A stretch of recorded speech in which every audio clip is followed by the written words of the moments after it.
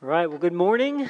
My name is Jared. I am one of the elders here at Mercy Hill Church, and we're grateful that you guys chose to come and worship with us today and to gather. There's a small handful of us here in person, and many more of you I know are at home and tuning in on the live stream, so we're excited that you guys are with us today.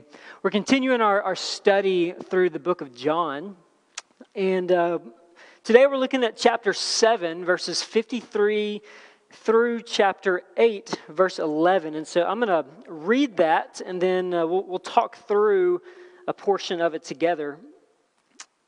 John 7, 53 through 8:11. They went each to his own house, but Jesus went to the Mount of Olives. Early in the morning, he came again to the temple. All the people came to him, and he sat down and taught them. The scribes and the Pharisees brought a woman who had been caught in adultery, and placing her in the midst, they said to him, "Teacher, this woman has been caught in the act of adultery. Now in the law, Moses commanded us to stone such women. So what do you say?" This they said to test him, that they might have some charge to bring against him. Jesus bent down and he wrote with his finger on the ground. And as they continued to ask him, he stood up and said to him, "Let him who is without sin among you be the first to throw a stone at her." And once more he bent down and he wrote on the ground. But when they heard it, they went away one by one, beginning with the older ones, and Jesus was left alone with the woman standing before him. Jesus stood up and said to her, "Woman, where are they? Has no one condemned you?" She said, "No one, Lord." And Jesus said, "Neither do I condemn you. Go, and from now on, sin no more." Pray with me one more time as we look at this passage of Scripture. Father, we are grateful for your word. God, I'm grateful for your Holy Spirit that exists inside of us, for those of us who are in Christ. Father, we pray this morning that as we spend just a brief few minutes, God, studying this passage, that God, you would draw us near to yourself. That God, you would give us, as Ben was praying, you would give us ears to hear from your Spirit. God, we recognize that we have a need and a dependence for you. And Father, may we live out of that this morning, out of that need.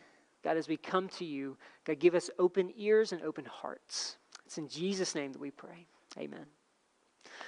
So quickly, before we jump into the scripture passage itself, I want to recognize something, because your Bible probably has a note somewhere around this piece of scripture. Depending on the version that you have, it may say something different. Mine says, before jumping into this passage, it says the earliest manuscripts do not include 7:53 through 8:11. And that's all it says. I've seen that before, and I grew up going to church. I was never taught really what that meant, because it's a little weird, right? I mean, you just read that in the Bible and you think, well, so did this really happen? Like, what? Like, why is this here? What do you mean it wasn't included in the earliest manuscripts? I don't know how to interpret that in light of Scripture. And so I want to spend part of our time this morning just going through what that means, because I think it's beneficial, and I think it's faith building for us to take a little closer look at what that means. And then we'll jump into the passage, and we'll finish our time kind of studying through the passage. So the reason this is here is that most New Testament scholars don't think that this particular story was in John's original writings. They don't think this particular story was in John's original writings. And there's multiple reasons for that. It's missing from all the Greek manuscripts of John before the 5th century. It's missing from those. The earliest church fathers omit this passage when they're commentating on John. In fact, the text, if you read it in context of what comes prior to it and what comes immediately after this passage, it actually flows better without the story stuck in the middle. So just from a flow perspective, it would make more sense if this wasn't placed right here. No Eastern church father cites this passage before the 10th century when dealing with this gospel.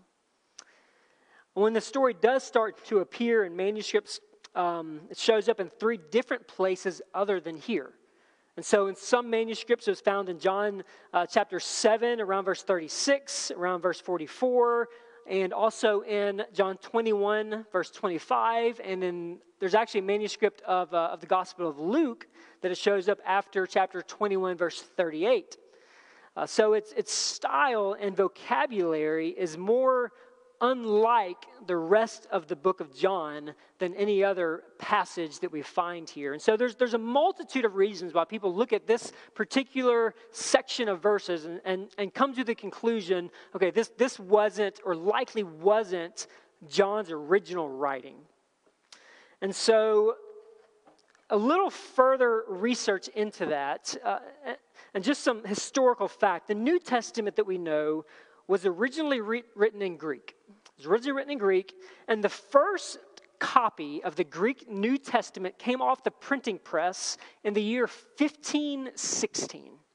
In the year 1516, the first copy of the New Testament was printed, which is pretty wild to me because we so take for granted the fact that most of us have multiple copies of this book sitting either on our nightstand or it's on a bookshelf, or we've gone through multiple copies through our lifetime. Listen, for the first 1,500 years that Christianity was in existence, people didn't just have copies of the Bible that they could just go pick up and read.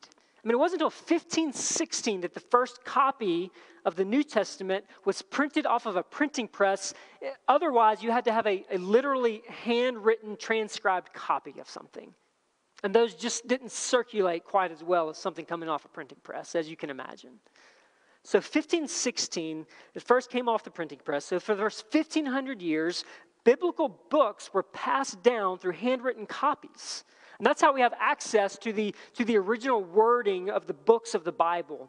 And so just for a little comparison's sake, because obviously when the books of the Bible were being written, this wasn't the only thing being written at the time. Other people would also write things, whether it was historical things or whether it was stories. Other people were writing at the time. And we have copies of other writings from the same time period. From the same time period that Jesus walked the earth, and around that time frame, there are other copies of other writings, and we have copies that are numbering in essentially the 10s and the 20s at best. So at best, around this time period, other writings, we have handwritten copies, we might have 10 to 20 at best. 20 copies. In the world, that's how many copies there are. When it comes to New Testament manuscripts, there are over 5,800 manuscripts, handwritten copies of either the New Testament or portions of the New Testament or books of the New Testament. 5,800 handwritten copies preserved in either libraries around the world or now preserved electronically. No other ancient book comes anywhere close to that. Anywhere close to that. The wealth of diverse preservation of this book is staggering compared to other things that were written in the same time period. And that wealth of preservation, it creates problems and solutions at the same time. So the copies don't all agree on what the wording was in the original manuscript. So if you have over 5,800 handwritten copies of something, obviously there's going to be some level of variation there. Now, that variation oftentimes is found in either a spelling of a word or how a verb is used. It's usually small variations that we find. In the passage that we look at today, it's somewhat of a larger variation. But the more manuscripts you have, the more variations you find, but also the more self-correcting they tend to be. The more self-correcting they tend to be. So we have 5,800 parts of the New Testament that we can go back and look at the handwritten copies of it. And again, that creates a lot of variation, but it also self-corrects itself. And so let me just kind of give you an example of what I mean by that. Let's say 50 years from now, and let's pretend like the internet doesn't exist and we can't just Google this stuff. But let's say 50 years from now, you find my journal, and in my journal, it says on October 15th, 2020, the University of Memphis football team beat the University of Alabama football team 72-0.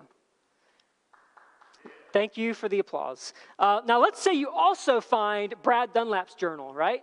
Okay, Brad Dunlap's journal, we read that 50 years from now. Brad's journal says the University of Alabama beat the University of Memphis in football on October 15th, 2020, score 72-0. Okay, we've got a problem, right? Because we got two copies and they seem to be contradictory to one another. But let's say we also find Michael and David's and Ben's and multiple other journals at the same time frame. And we read all those journals. And let's say all those other journals say, well, on October 15th, 2020, University of Memphis beat the University of Alabama, final score 72-0. Well, now we've got a pretty clear picture of what actually happened, because with a multitude of copies, you've got a bigger sample size to choose from, a bigger data pool, and you can pull from that where the variations are, and then based on the numbers that you see, what is most likely to have happened. And there's actually an entire field of study, a science to this, called textual criticism. Textual criticism. And I don't have time or even the knowledge to dive into that a whole lot, but I would encourage you to check it out. But textual criticism is the science used to reconstruct the original writings of each of the books of the New Testament. The original writings. So it evaluates all these thousands of various copies from different sources and from different time periods, and it takes all these things into account, like where they were found and where they were written and the geographical distance from where the story took place, and it takes all these things into account. And it tries to figure out, well, what really happened? What was in the original writings? And the most encouraging and probably faith-building piece of that is that 99% of all of those writings, they're all in agreement, which is wild. I mean, we're talking handwritten manuscripts that were done over 1,500 years, that were just passed down, and there's extremely little variation in them, which is incredibly faith-building and encouraging. The passage that we look at today is a part of that 1%, where there was some variation. And so while it's a bit controversial on where or if it fit into John's specific gospel, there's actually overwhelming consensus based on all of the manuscripts, overwhelming consensus that what happened here in this story and in these verses is authentic, that it happened, that it was a part of Jesus' ministry, and that it's worthy to be included in the New Testament and in the story of Christ, and to be considered scripture that is profitable for teaching. And so it may not be John, but it is Jesus. It may not have been in John's original book and in his original writings, but the consensus is overwhelmingly that this story happened, that it was a part of Jesus' ministry, and that it's worthwhile to look at. And so what do we do with that? Just from a teaching and from a pastoral perspective, what do you do with a passage like this?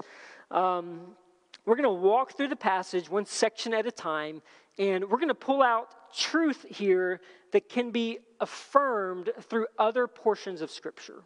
So truths that can be affirmed in other parts of the Bible. So we're not creating or forming doctrine from this passage, but we are seeing where it affirms truths that we find in other parts of Scripture. So that's how we're approaching that this morning, and I hope that helps you wrap your mind a little bit around what that little insert means when it says the earliest manuscripts do not include 753 through 811, because I'll be honest with you, I grew up going to church and I've been in a lot of Sunday school classes, and no one ever took the time to sit down and say, here's why this is in there, here's what that means. And it was encouraging to me, so I hope that that's encouraging to you guys as well. That brings us to the big idea this morning. Big idea, Jesus is the answer for our sin problems. Jesus is the answer for our sin problem. So each person that we encounter has a sin problem. We all have a sin problem. Each person you encounter has a sin problem. When we see that in the passage today, and this story unfolds in 3 different parts. We're going to look at each part individually. So the first part is the challenge. The first part is the challenge. Look at 7:53 through the first part of 8:6. It says, they each went to his own house, but Jesus went to the Mount of Olives. Early in the morning, he came again to the temple.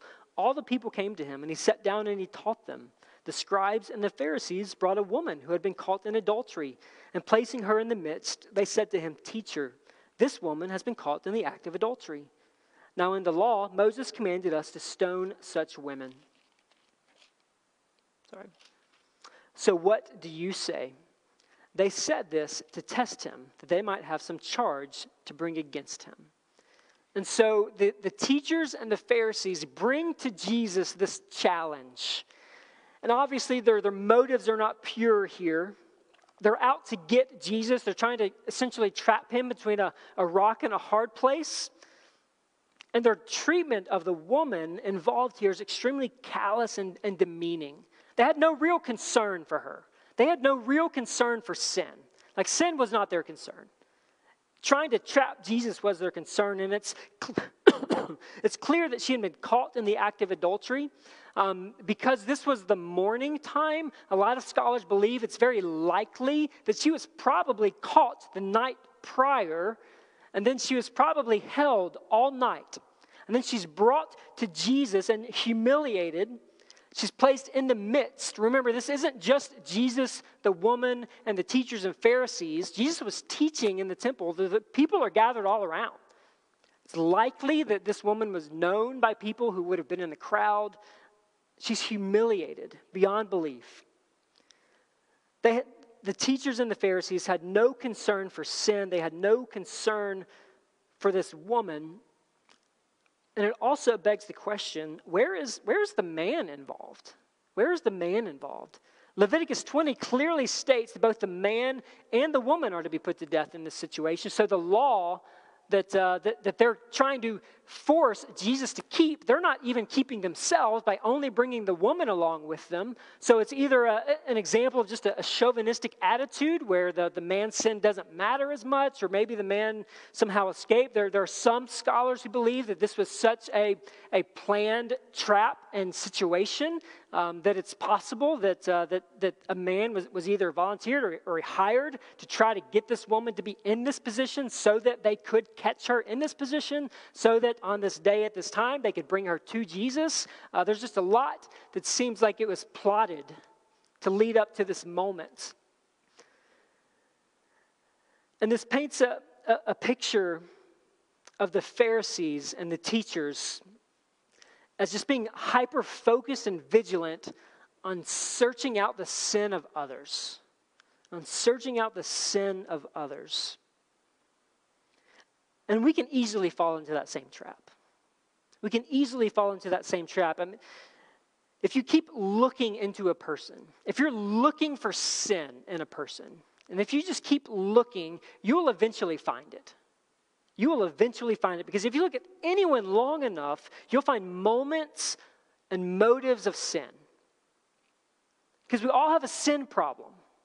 We all have a sin problem.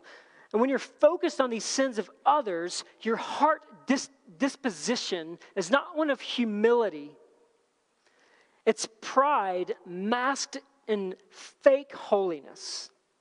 Pride masked in fake holiness. And so these teachers and these Pharisees, they would come to Jesus essentially with this fake idea of, hey, we're just trying to do what the law says. You know, we caught this woman, we caught her in sin. Now let's see what the law says to do. There's no concern for her. And their fake attitude just says, hey, I just really take sin seriously, and so I just want to hunt out sin. And we can easily fall into that same mindset, that same trap of always focusing our sin efforts and our sin hunting, if you will, on people around us. But the truth is, if you truly enjoy hunting down sin, you can have a lifetime of happy hunting, just looking at your own heart. Just looking at your own heart, looking at your own life, inspecting your own motives. And the truth is, Jesus had already told them that they were adulterers. So the very same sin that they're bringing this woman before Jesus about, if you go back and look at Matthew chapter 5, verse 27 through 28, Jesus says, "You have heard that it was said, 'You shall not commit adultery,' but I say to you that everyone who looks at a woman with lustful intent has already committed adultery with her in his heart." Jesus had a way of kind of raising the bar. So he says, "You've heard it say, don't commit adultery, but I tell you that it's not just about the physical act. But if you've ever even looked at someone with lust, you've already committed adultery. You are guilty of adultery." And Jesus has already taught this. This has already been spoken, and yet they show up with this woman. And so having already been called out for the same sin. And so there's a dilemma here that Jesus is faced with, because they're essentially coming to Jesus with this woman and saying, "Which is it, Jesus? Which is it? Do you follow the law of Moses given by God, or do you continue to be a friend of sinners? Do you follow the law, or do you continue to show grace and forgiveness?"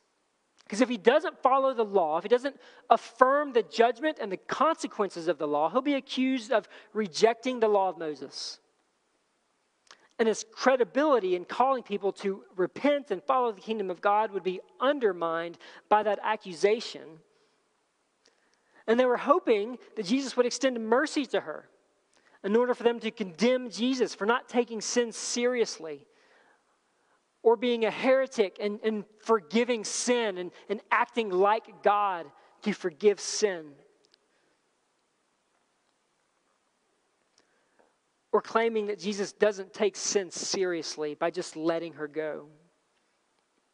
So there's a hard truth here that we can learn, and that is this: we have a tendency to over-accentuate the sins of others while ignoring our own. And that's clearly what's happening here. I mean, Jesus has already told the same crowd that you're guilty of adultery.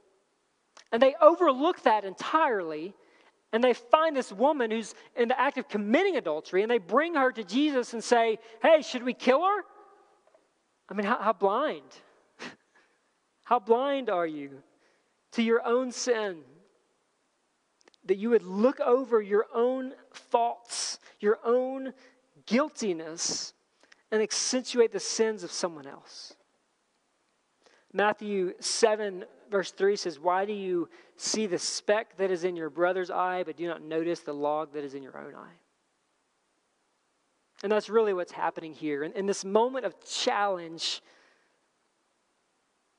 there is no concern for the woman's sin. There's no concern for the woman at all. She is a tool used by the teachers and Pharisees to try to trap Jesus, because they so badly want to get rid of him. And they will use whatever means necessary to make that happen. And so that's the challenge that we see Jesus faced with. And secondly, we want to look at the response. We're going to look at the response. So the response is found in chapter 8, starting in the end of verse 6 through verse 9. It says, "Jesus bent down and wrote with his finger on the ground. And as they continued to ask him, he stood up and said to them, 'Let him who is without sin among you be the first to throw a stone at her.' And once more he bent down and wrote on the ground. But when they heard it, they went away, one by one, beginning with the older ones, and Jesus was left alone with the woman standing before him." So Jesus bends down and writes with his finger on the ground. I don't know what the teachers and Pharisees were expecting Jesus was going to say or do. I'm guessing it wasn't this. He essentially just ignored them and bent down and started writing something in the dust. Now, nobody knows what Jesus wrote. It's fun to speculate. It's fun to try to look at Scripture and see what would it make sense for Jesus to write in the dust here.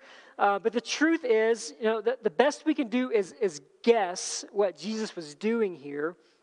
But nobody really knows. So some believe that he was possibly writing out the sins of the accusers in the dirt. Some believe it was a reference to Jeremiah 17:13. Jeremiah 17:13 says, "O Lord, the hope of Israel, all who forsake you shall be put to shame. Those who turn away from you shall be written in the earth, for they have forsaken the Lord, the fountain of living water." And others believe that he just simply refused to debate on their terms. He just simply to refuse for the terms of this debate to be dictated by teachers of the law. So he's just simply stalling, essentially just ignoring their initial question and waiting. And that would account for their persistent questioning. In verse 7, it says they continued to ask him, so he obviously didn't respond to the first request, but they continued to ask. And Jesus finally gives an answer in verse 7 that none of them were expecting, again, because they were looking for option A, option B, right? That's what they were looking for. Hey, do we stone her? Do we let her go? Like, those are your choices, Jesus. Jesus had a way of always finding option C, right? That third option. So Jesus doesn't give in to either of those, and he comes up with a third option, which is simply this: let him who is without sin among you be the first to throw a stone at her. So Jesus essentially quotes the law again, Deuteronomy 13:9. It says, "Your hand shall be first against him to put to death." And this goes back to the law that they're referencing on what this consequence and what this punishment looks like. And their response when they heard it, they went away one by one, beginning with the older ones. And there's a remarkable response that was just silent acknowledgement that in many ways they realized that they are no better than her. They're no better than her. And they just went away. They had stones ready to throw. And that phrase by Jesus, "let him who is without sin cast the first stone," turned all of them away. And there's debate over why it mentions the older ones went first. It could be, hey, the longer you live, the more sin you have to reflect on, and maybe the quicker you realize that you're not any better than her. It could be just a custom at the time to allow the elders of the group to just take the lead in what the next response is. And when the elders put down their rocks and walked away, everyone followed. But everyone leaves.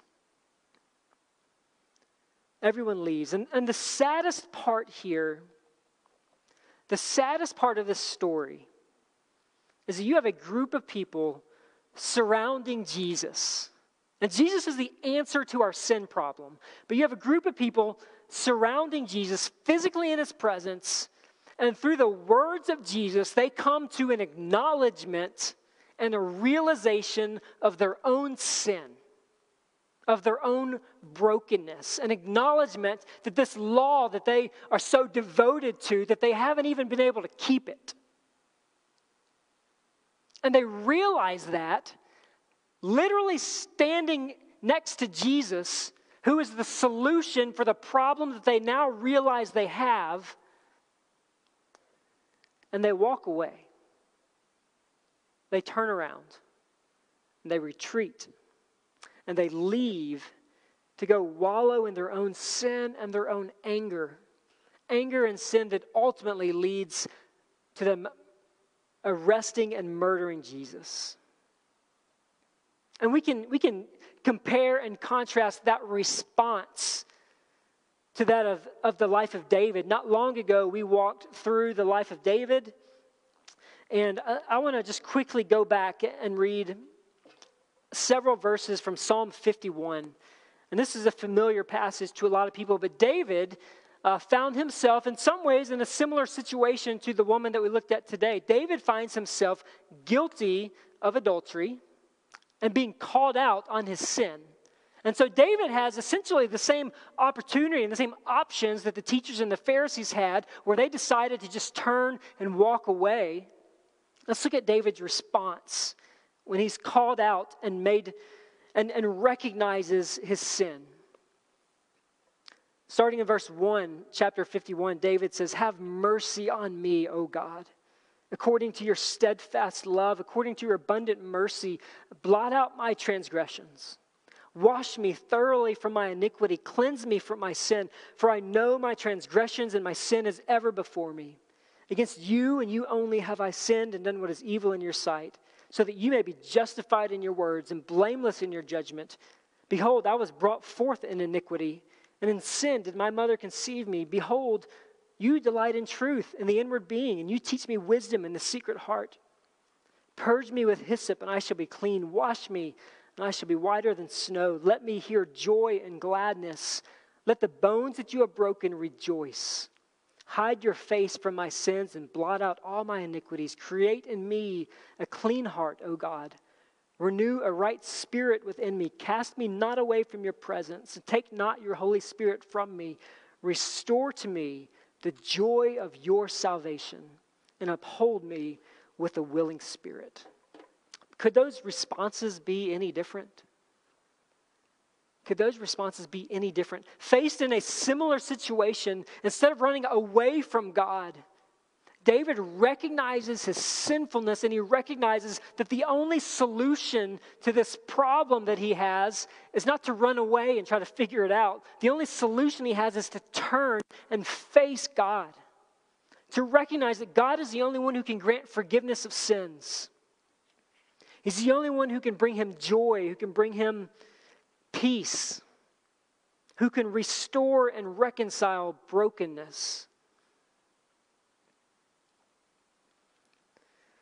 And so the question that we have to face is, what is our response?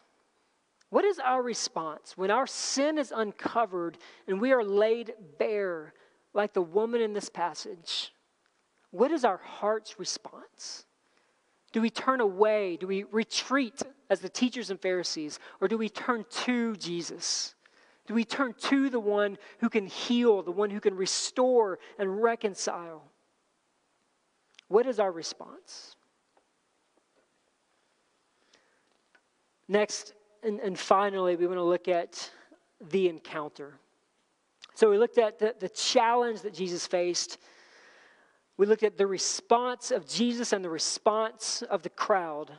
And lastly, I want to look at the encounter, because Jesus had an encounter with this woman, and this woman had an encounter with Jesus.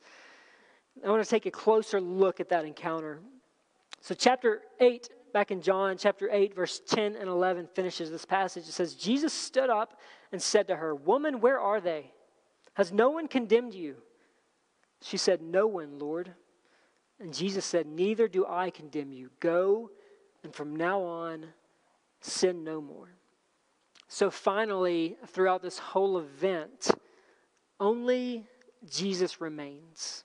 He's the only one still there. Jesus and this woman.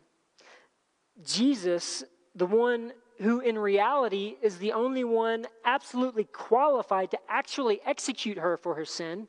Isn't that what Jesus said? Let he who is without sin cast the first stone. Well, who there was without sin? Jesus is the only one even qualified to carry out this execution of the law. But that's not his response. So Jesus addresses her, and he doesn't even talk about her sin. He doesn't talk about her sin. He essentially talks about her status. Woman, where are they? Has no one condemned you? In other words, are you no longer being condemned? He doesn't directly deal with her sin or reference her by her sin. He references her and deals with her based on her status. Are you no longer condemned? Her guilt is known. And Jesus has not condoned her sin. He didn't say adultery's okay. You know what? It's not that big of a deal. Jesus takes sin seriously because he is holy and he is a just God. And Jesus takes mercy and grace seriously because he is a good and compassionate Father. And he tells her the words that we all long to hear. He tells her the words we all long to hear when we are convicted of sin. He says, where are your condemners? Are they not here? And then he goes on to say, neither do I condemn you. Neither do I condemn you. Those are beautiful words. We all need those words. Those are the words of Jesus that solve, in essence, the sin problem that we all have. Those are the words that the teachers and the Pharisees needed to hear, but they chose to walk the other way instead. Then neither do I condemn you. God's answer for our sin and our shame is the person of Jesus. Because he came on a mission of compassion for sinners. John 3:17 says, God did not send his son into the world to the cross. He could look forward to the cross and know that God is just and holy and sin can't be in his presence. But he's also full of grace and mercy, knowing that her sin would be covered, that her sin would be paid for on the cross. Because God did not send his son to condemn the world, but that the world might be saved through him. She's not sinless, but she won't be condemned by other sinners.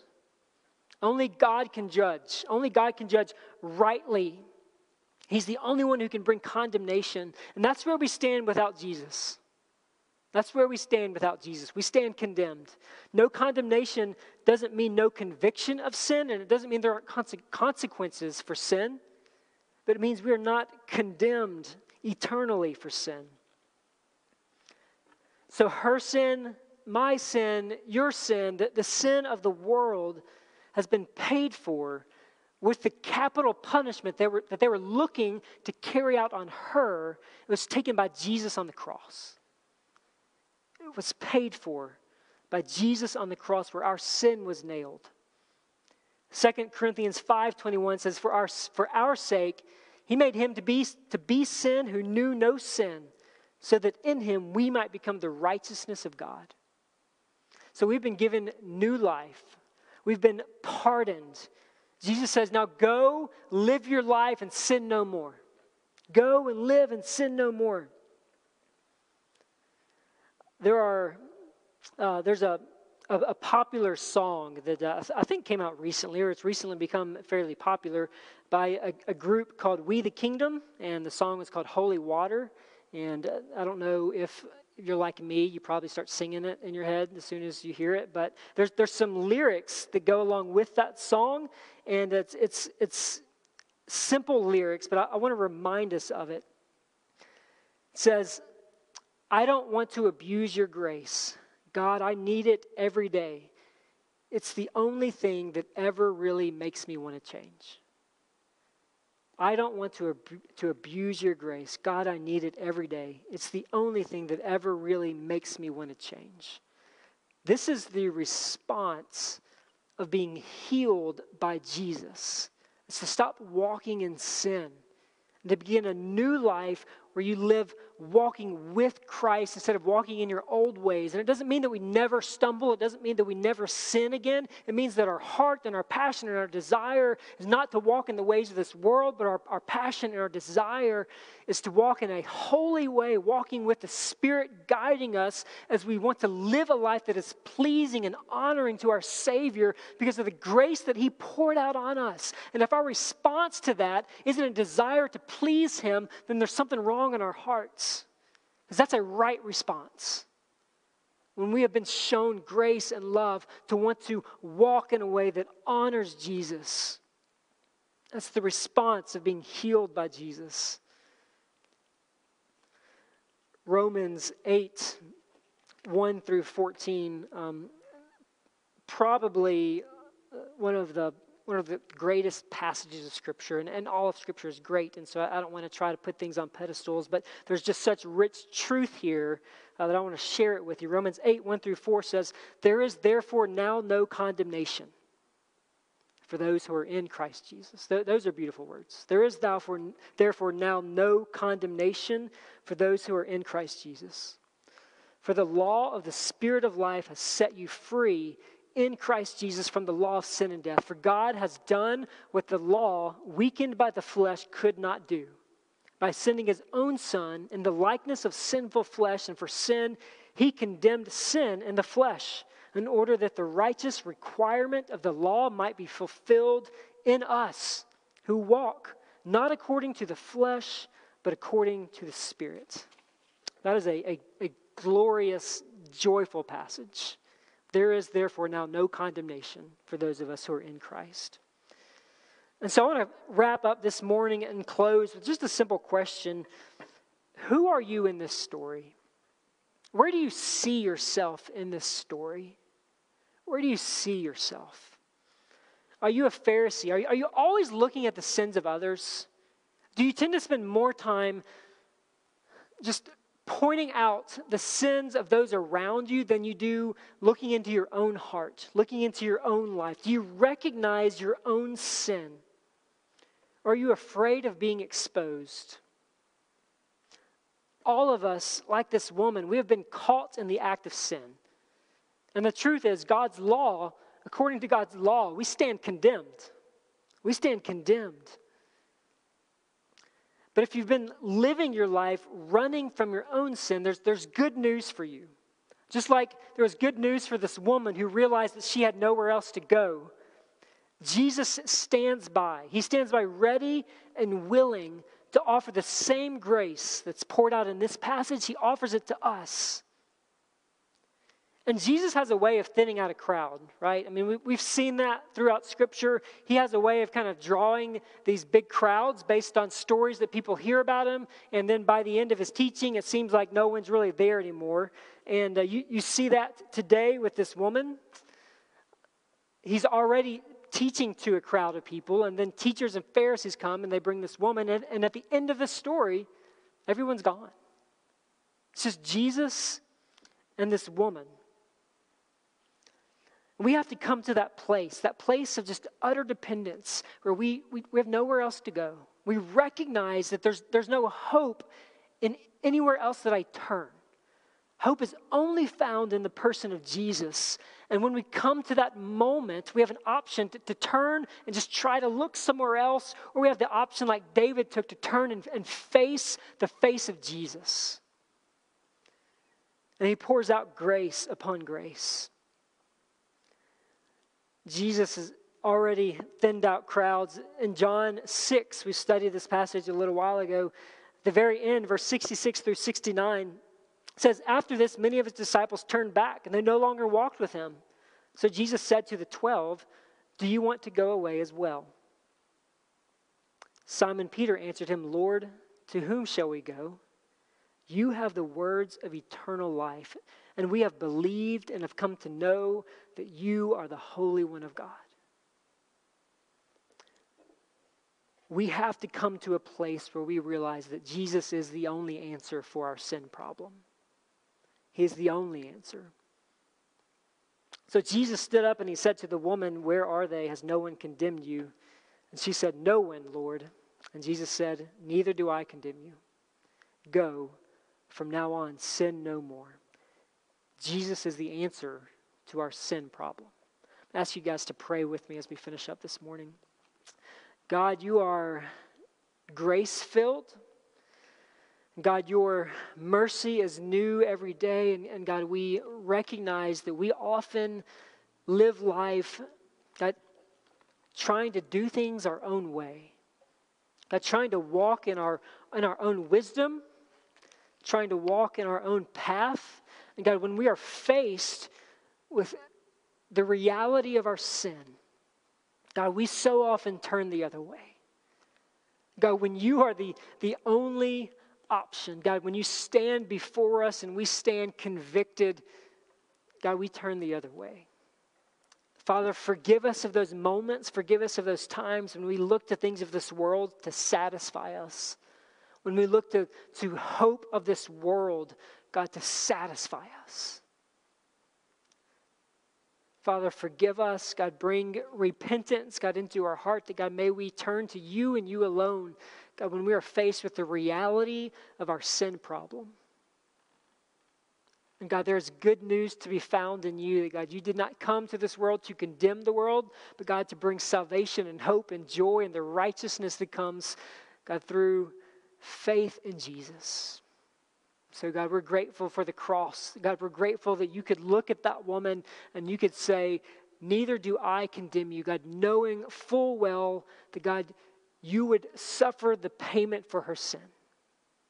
God, that's what fueled you and allowed you to say that you no longer condemn her. God, may the truth of that, God, the truth of your grace and your forgiveness, God, swell up inside of us a desire, God, to love you more, to follow you more, God, to be on mission for you more. God, may the distractions of this world, God, fall to the side, God, as we turn and see your face. It's in the precious and holy name of Jesus that we pray. Amen.